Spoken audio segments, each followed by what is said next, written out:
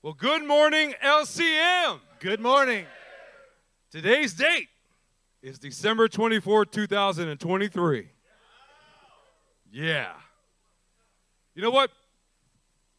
I've heard that you guys have been learning quite a great deal about the Israel-dependent gospel and our Gentile inclusion. And we've all been benefited and strengthened in our stance as a result of those teachings, right?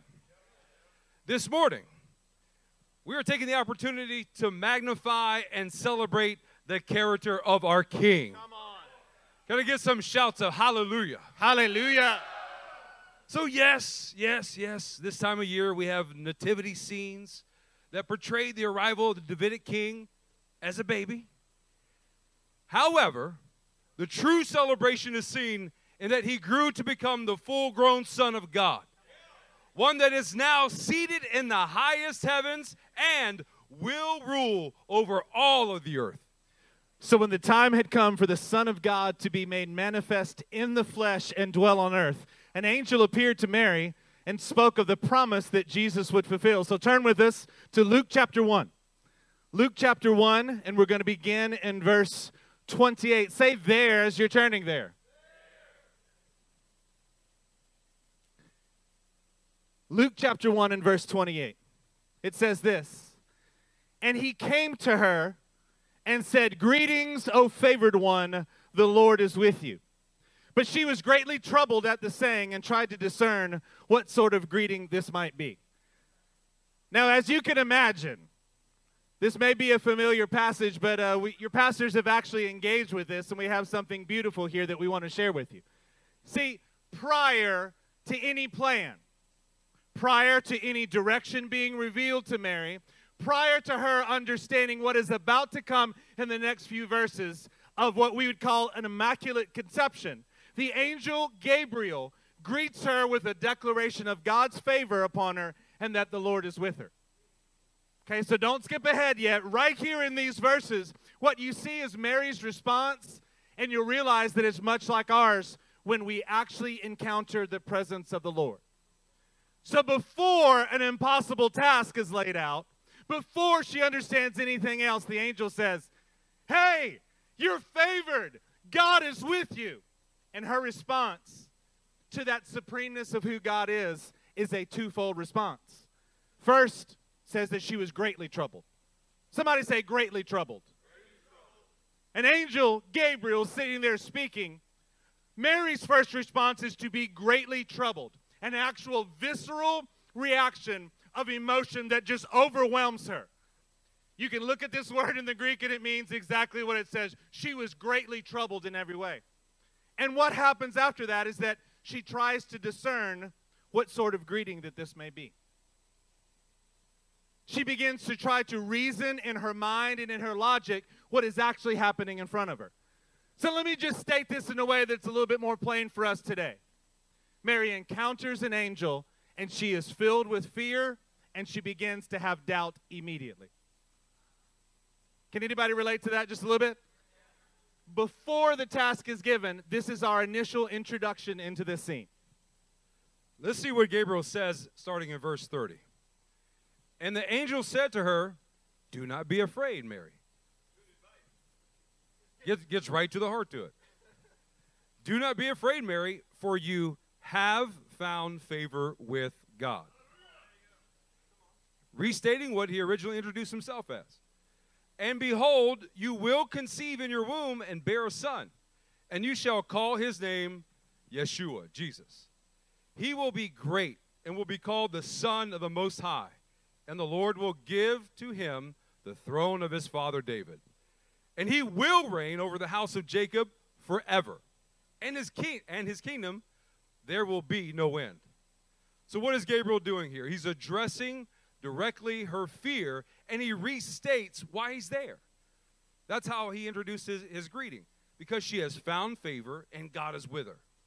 He then points her emotions and thoughts to the cure of all fear, which is the exaltation of who Yahweh God is, and the very words that Yahweh God has said and what he will do. Look, this is the moment that the Word of God is becoming living and active inside of her heart. the Word of God will be made manifest, becoming flesh, as he is born to a virgin as her son, and with the full revelation of Jesus reigning as the eternal and supreme Davidic king. That was the immediacy of content that he shared with her. Well, God's word always declares who he is. So in this case, he is the Lord who will carry out the function of his son's name, Yeshua, God of salvation. He is the Lord Almighty who will cause his one and only Son to be called Son of the Most High, the very one seated on David's throne, and he will reign forever and ever. His kingdom will have no end. So the immediate focus of God's promise is who the full-grown Son of God will be and what he will yet go on to eternally accomplish. Isn't it great to see that the solution to fear of all kinds has never changed? The solution to fear is that we exalt the character of God and his word that inclines our hearts, warns our souls, and directs our strength.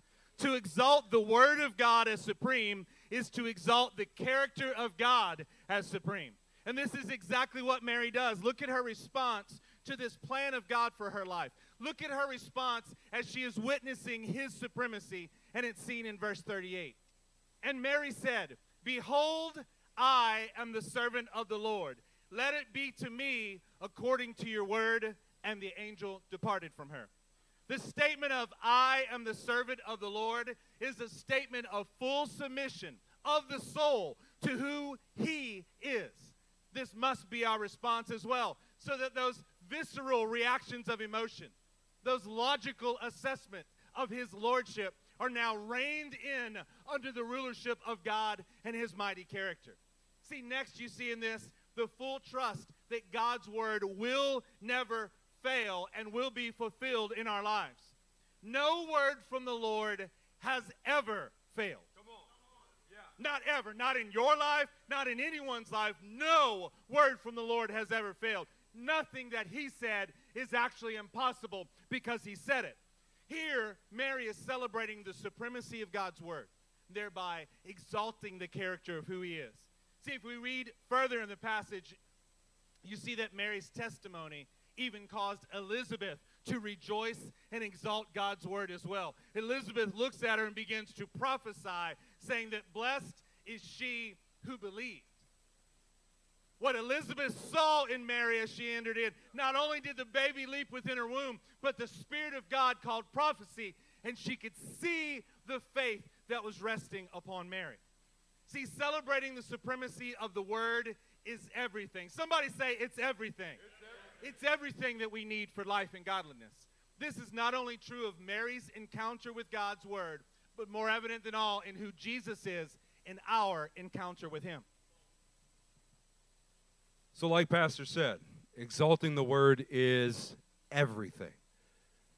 Did you notice how much, number one, you can relate to that fear and doubt that exists when we encounter God's presence, when he reveals his will to us, and how simple the solution really is? That we look at his character above all other things, and immediately those two items begin to be put in check. That all you got to do is lift up his word, exalt his word, and you begin to see how far it reigns over our own emotions. So let's all turn to Colossians chapter 1 to see how Paul exalted the word made manifest. We're going to pick up in verse 15. Shout out there whenever you're there, saints. You're getting close. Amen. Statement of faith. Honest response. The Son is the image of the invisible God, the firstborn over all creation. For in him all things were created, things in heaven and on earth, visible and invisible, whether thrones or powers or rulers or authorities, all things have been created through him and for him. Do you see the centrality of our Messianic and Davidic King? He is before all things, and in him all things hold together. What is out there that fear and doubt can remove from the reign and lordship of our King. None. And he is the head of the body, the church. He is the beginning and the firstborn from among the dead, so that in everything, everybody say everything. Everything. So that in everything he might have the supremacy.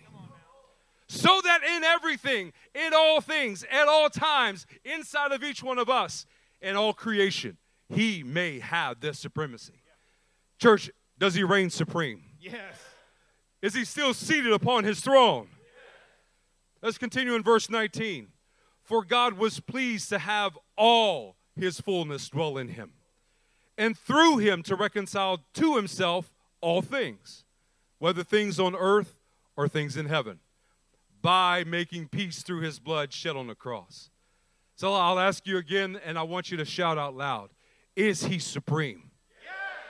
Say it with me, church. He reigns supreme. He reigns supreme. That means that he reigns supreme over my circumstance. He reigns supreme over my trials. He reigns supreme even over death itself. It cannot hold him and it cannot stop him. So what else is there that can hold back the lordship and the authority of our God on earth? Nothing can.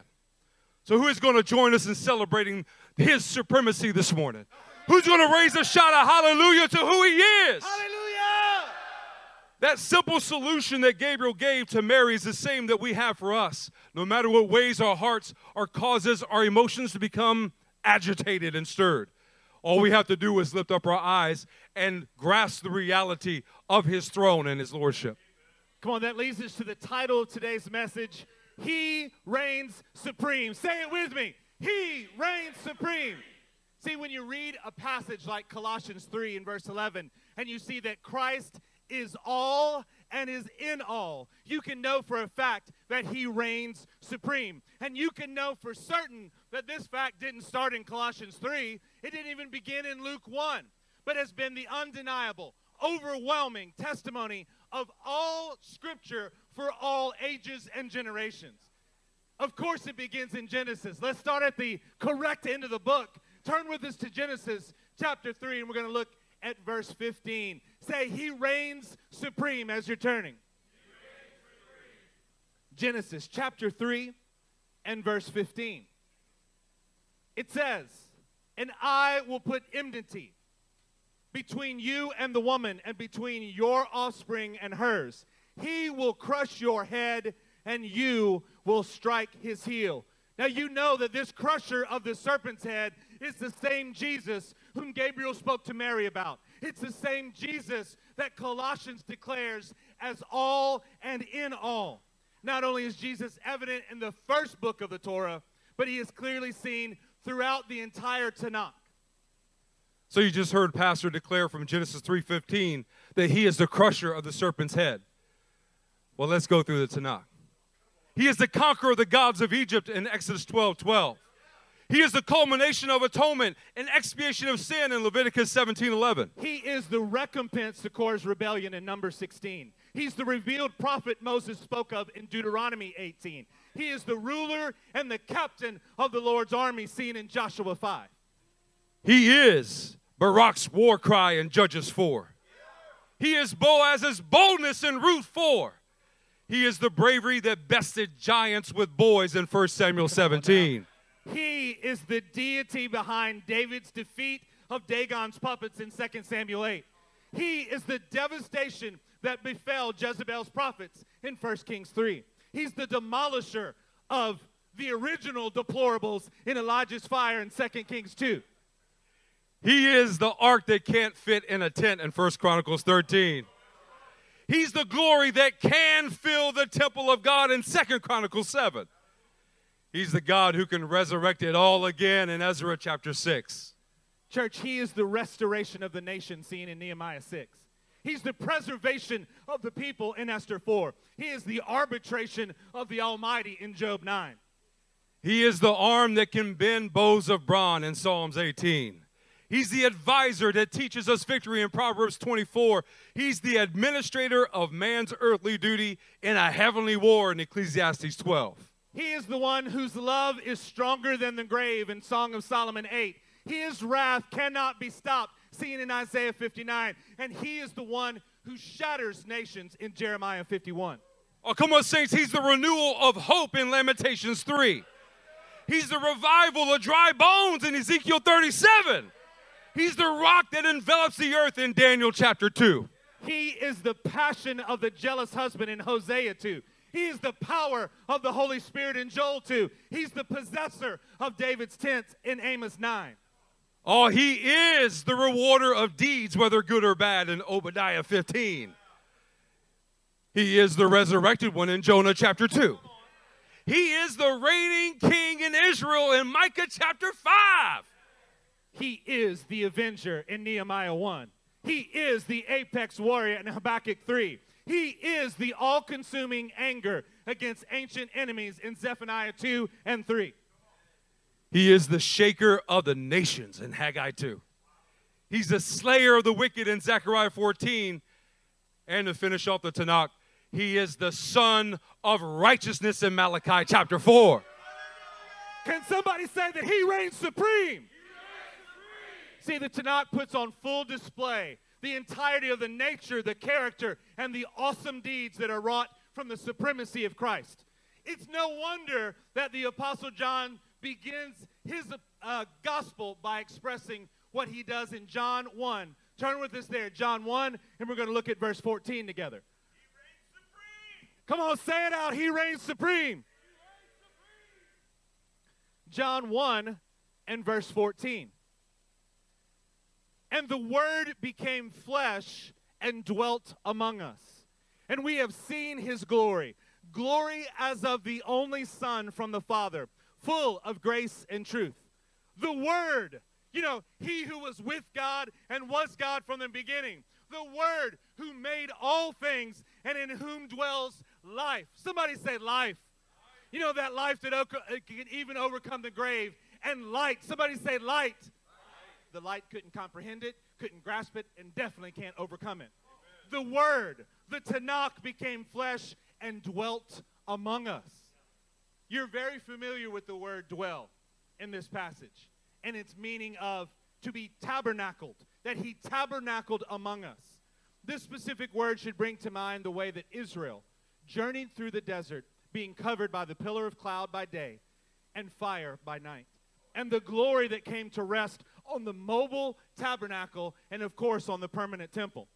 This was to show his people his supremacy over all other gods and acted as a visible sign to all nations that he reigned supreme. I mean, just refresh your mind with Rahab's account in Joshua of God's mighty acts of judgment and the presence that dwelt among Israel 40 years prior, and it's clear that his canopy over them was a tangible sign of his character and his word. Church, you know it, and we're celebrating it today.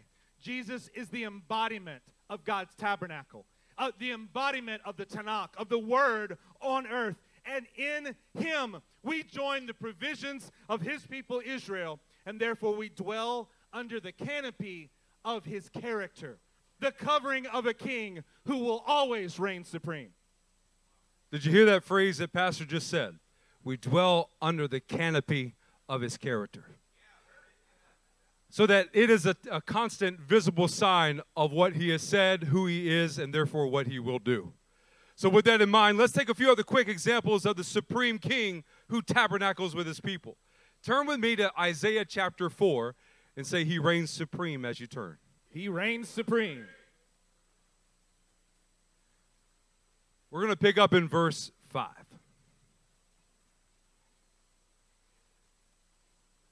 Then the Lord will create over the whole site of Mount Zion and over her assemblies a cloud by day and smoke and the shining of a flaming fire by night.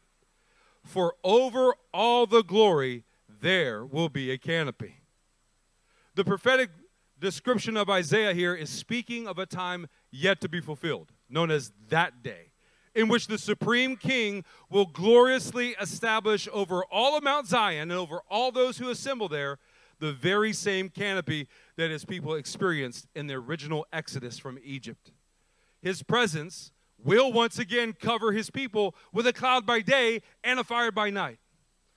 So what we understand is that God has tabernacled with his people. God is tabernacling with his people, as the Apostle John described.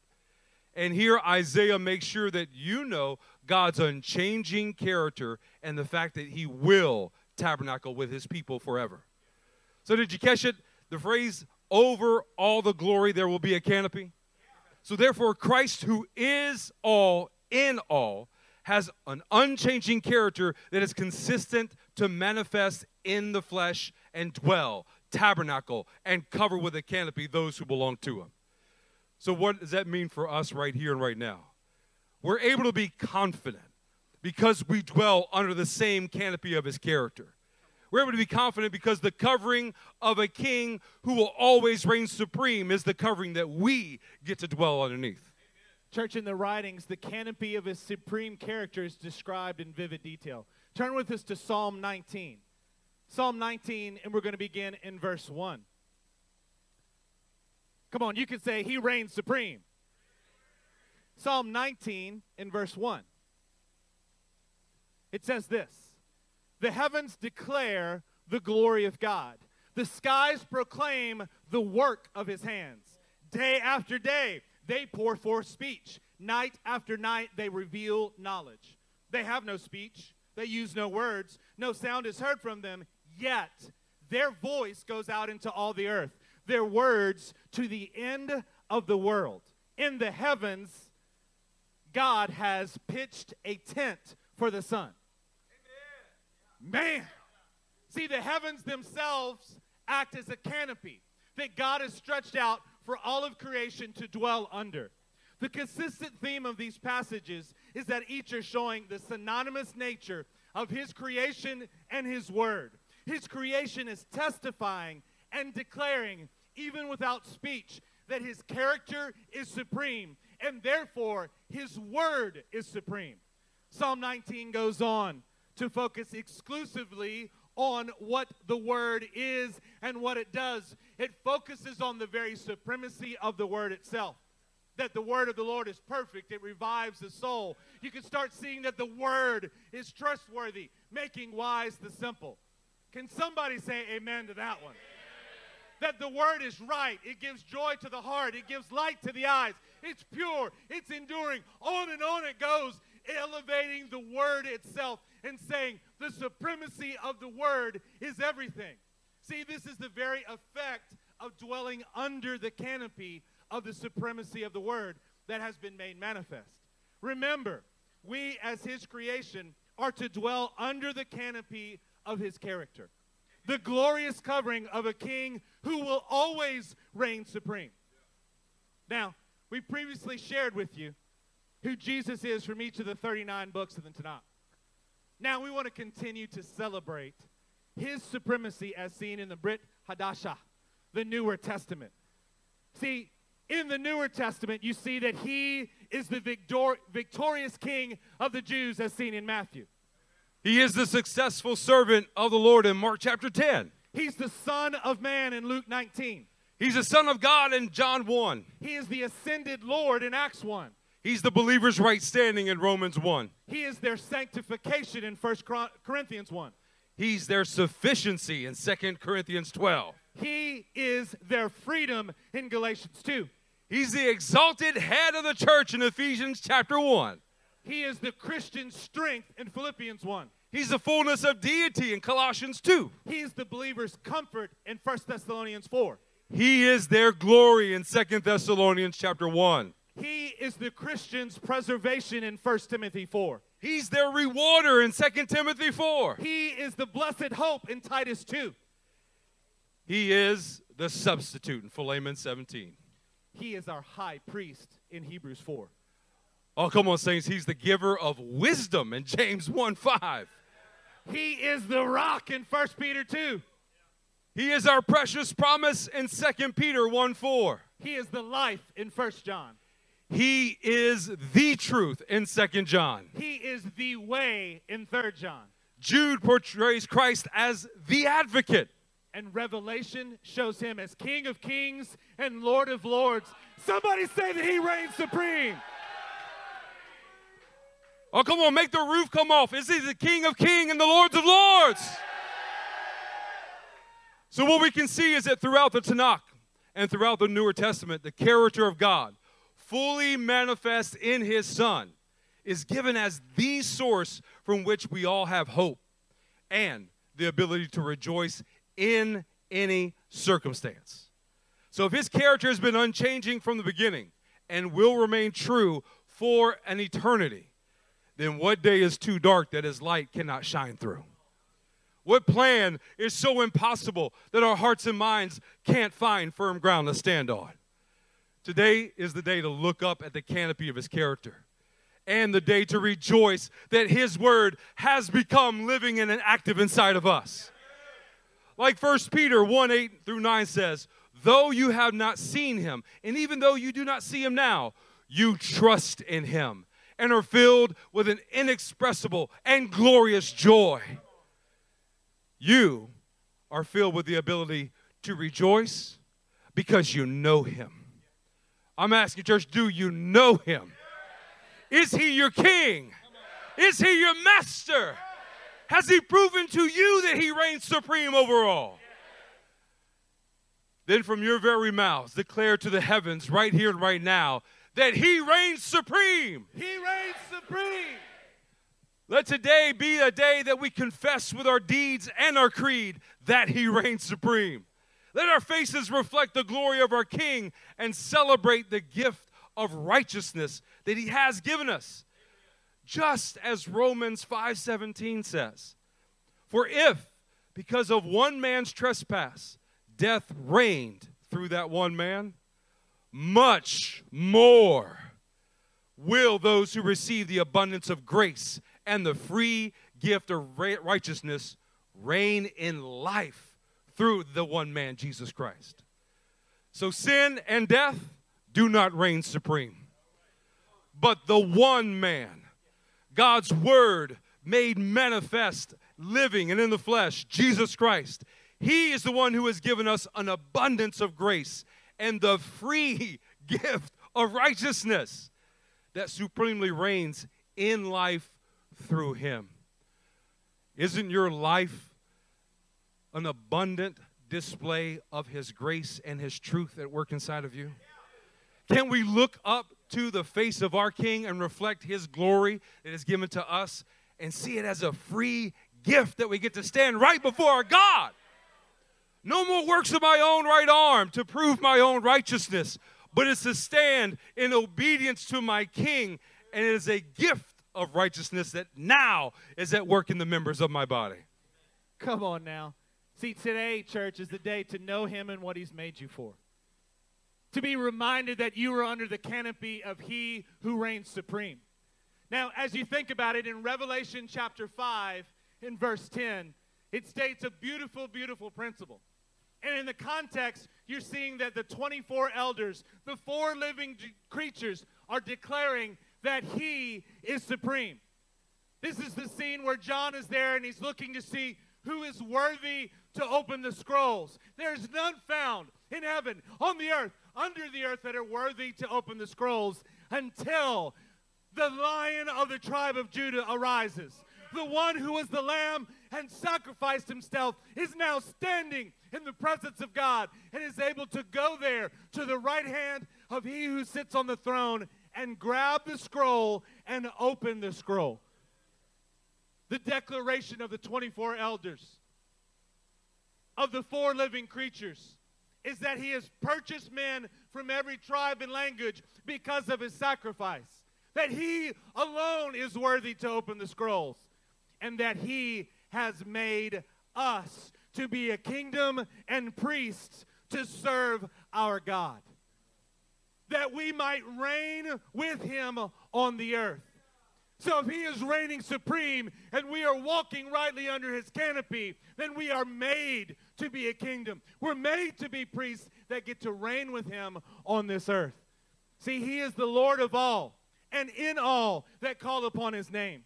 There is no other name by which man can be saved And it is in his name, his character, his ability to reign supreme that you get to dwell forever. Come on now. Now, we've been working as a church to really get some things down in our soul. 16 sermons that have been working us over. You know what today is a good day to do? Celebrate who he is. It is a great day for us to go. Let us lift up our eyes and understand what kind of confidence, what kind of celebration that you can have because of who he is. My goodness. I wonder if you know him today. See, we're going to continue our climb to know him more.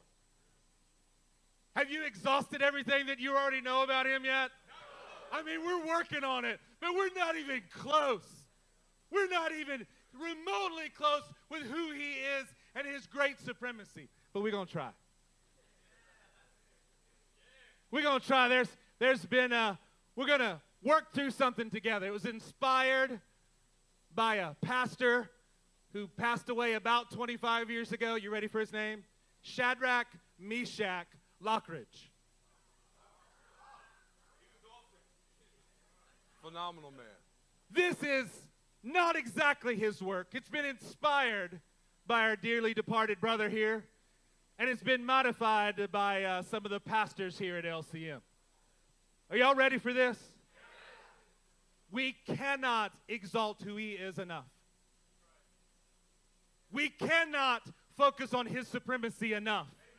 Because I promise you that when you're walking rightly under his canopy, everything else falls to the side. Every worry, every doubt, every fear goes away, and you are standing realizing that you have an overcoming God, and he's filling you, leading you, and has his canopy over you. So before we read this, who can raise a confident voice of amen that you've been purchased by this king? Who can raise a victorious shout with confidence that you are a kingdom and priest under his dwelling? Who can temporarily set your Bibles aside and stand to your feet and shout who he reigns? Come on, say it again, he reigns. Amen. Have a seat.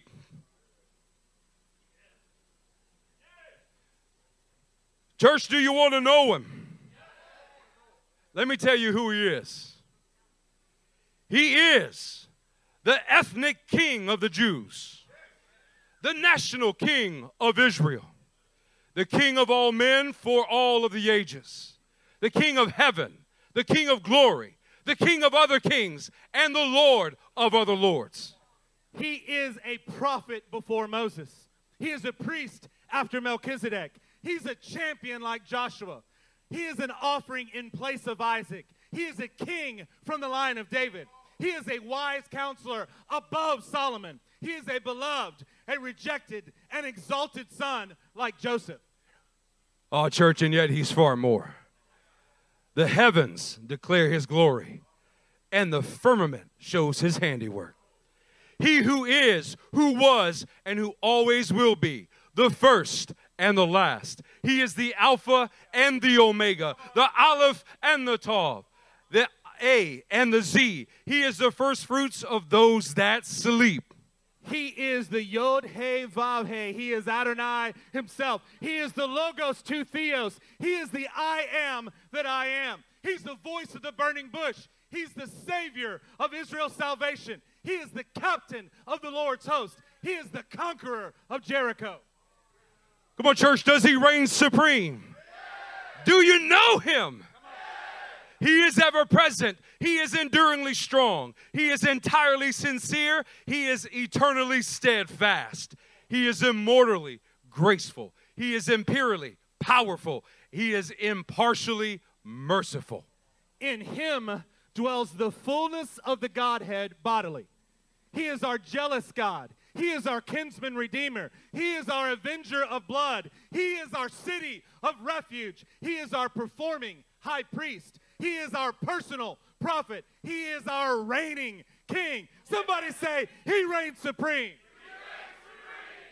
He's the loftiest idea in literature. He's the highest personality in philosophy.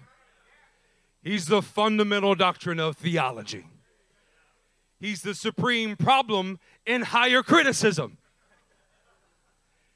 He's the miracle of the ages, the superlative of everything good. And we are the beneficiaries of a love letter. It was written in blood on a wooden cross erected in Judea more than 2,000 years ago. He was crucified on a cross of wood, yet he made the hill on which it stood. By him were all things made that were made. Without him was anything made that was made. He was born of a woman. So that we could be born of God. He humbled himself. So that we could be lifted up. He became a servant. So that we could be made co-heirs. He suffered rejection. So that we could become his friends. He denied himself. So that we could freely receive all things. He gave himself. So that he could bless us in every way. Somebody say he reigns supreme. But that's not all. He's available to the tempted.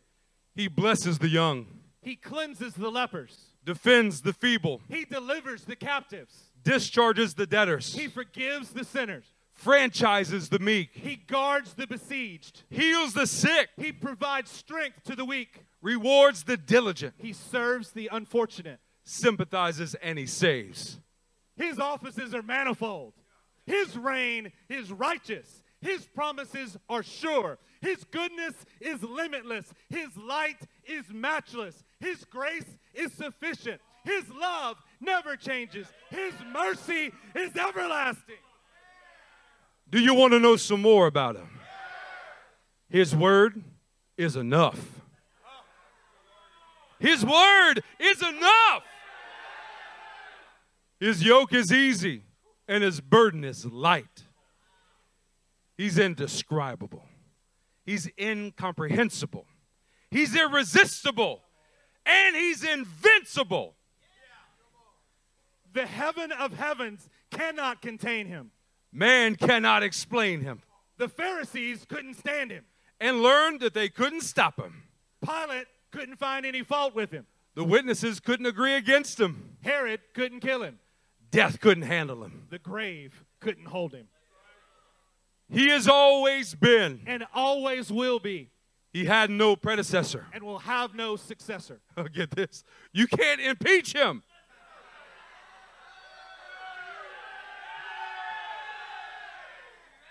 And he's not going to resign. Yeah. His name is above every name. That at the name of Yeshua, every knee shall bow. Every tongue shall confess that Jesus Christ is Lord.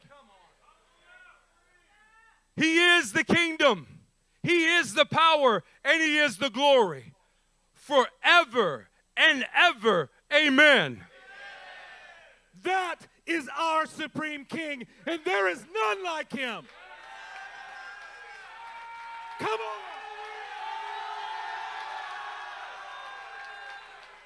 Somebody shouted out, he reigns supreme. Our aim this entire morning is to make sure that all of us have that confidence to celebrate the supremacy of our Davidic king.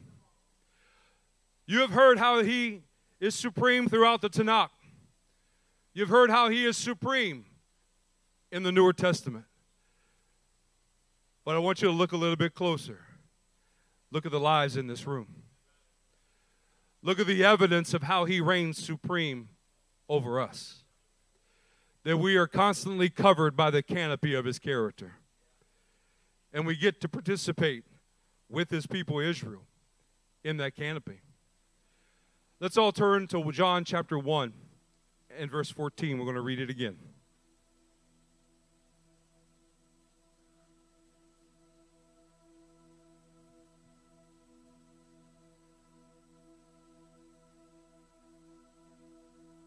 The Word became flesh. The Word became flesh. Tangible, living, as the Son of God. and made his dwelling among us. We have seen his glory, the glory of the one and only Son, who came from the Father, full of grace and truth. Church, that fullness of grace and truth that came from our Supreme King is for you today, just as it was for Mary. Right now is your opportunity to do something. And that is to subdue all visceral emotion and logical pursuit of who he is by rejoicing under the canopy of his character. We have the opportunity at all times, and what this morning is just a refresher, to look at his character that is unchanging, never fading, and it will never come to an end, and put to death all fear and doubt of who he is and what he will do. When we're saying he reigns supreme, because we have to lock our eyes in on him that is greater than anything else, particularly what goes on between our ears and in our hearts. The reality of his word is the very thing that we can look at as the covering of a king who always reigns supreme. When you're reading the Tanakh, when you're reading the New Testament, you are engaging the Word of God, and that relationship with him as your king grows ever stronger. Do you notice how many times that you have read just a singular verse? It has leapt off the page and put to death all fear and doubt and concern. So begin to stand to your feet as you stand in your confidence. See, you get to participate with us today as we celebrate confidently. When you have your eyes on the reigning and supreme King, you're not worried about anything else. You have no fear, not where you're going to meet, not what your bank account looks like, not anything else. You're able to go, we are under the canopy of he who reigns supreme. The one, the Word itself that became flesh and made its dwelling among us. So we're going to worship. Yeah. We're going to confidently celebrate his supremacy together. Mighty God, we love you. We set our eyes upon your supremacy, upon your greatness, upon your preeminence. Lord, we